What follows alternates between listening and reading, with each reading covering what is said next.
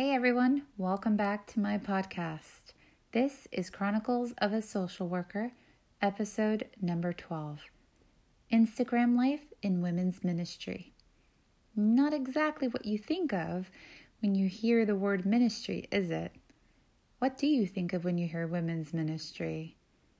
Most people think of women getting together to pray for submitted prayer requests, biblical studies, women cooking and delivering food for homebound individuals, volunteering as a group with community agency, and other goodwill-related activities.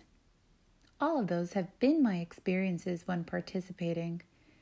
The women I have met have been good-hearted and selfless individuals, fully engaging in activities outside of their own needs. Women from all walks of life, wives, widows, daughters, mothers, sisters, single mothers, professionals, wealthy, impoverished, employed, unemployed, retired, of varying ages, and in all stages of this life. They are on a mission to collaborate, contribute to, and strengthen community. It is humbling and inspiring to see such a collective working together for all, not against anything or anyone. Taking all of this into account, the most valuable lesson that I have recently learned while engaging in women's ministry at the church that I attend is how valuable the fellowship is as these connections and relationships develop. In our own ways, and in this case, in church, we are often living the Instagram life without even knowing it. Our best foot forward. We're pillars of strength, joyful in all circumstances, on-call mentors, and an absolute vision of enviable resilience. This can be intimidating. In fact, a deterrent to those in the outside world. And even worse, it detrimentally silences and puts away storms in its own members' lives.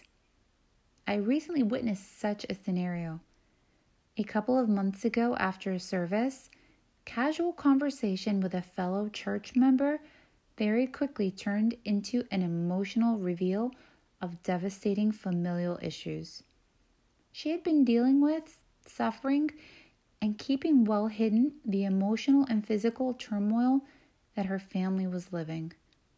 The cry for someone to bear the burden with was like a volcanic rupture that poured out into the vestibule, where several other women soon gathered around to extend their support in response to what would never have been suspected or imagined could be occurring in this family's life.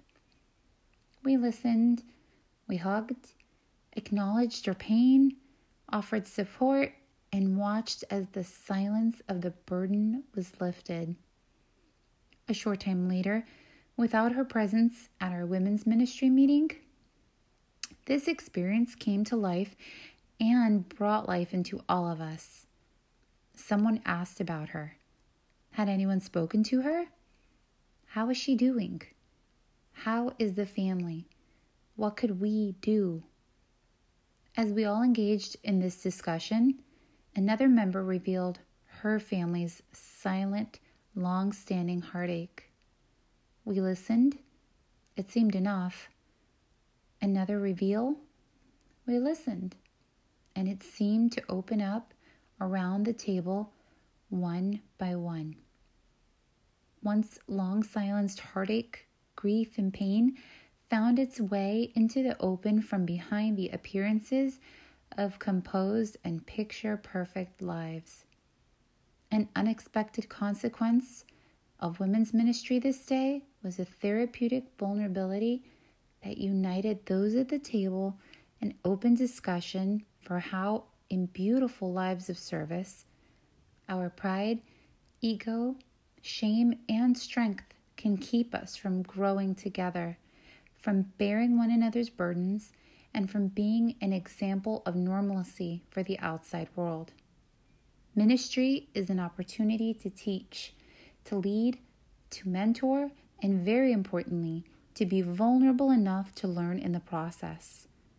Simply because it is by sharing our experiences that we minister, that we connect and testify of God's goodness in the worst circumstances. Yes, I know what you're thinking. Privacy. We all want privacy and don't want everyone to know every detail of our lives, right? We must not allow this to be our excuse. Let's look for balance.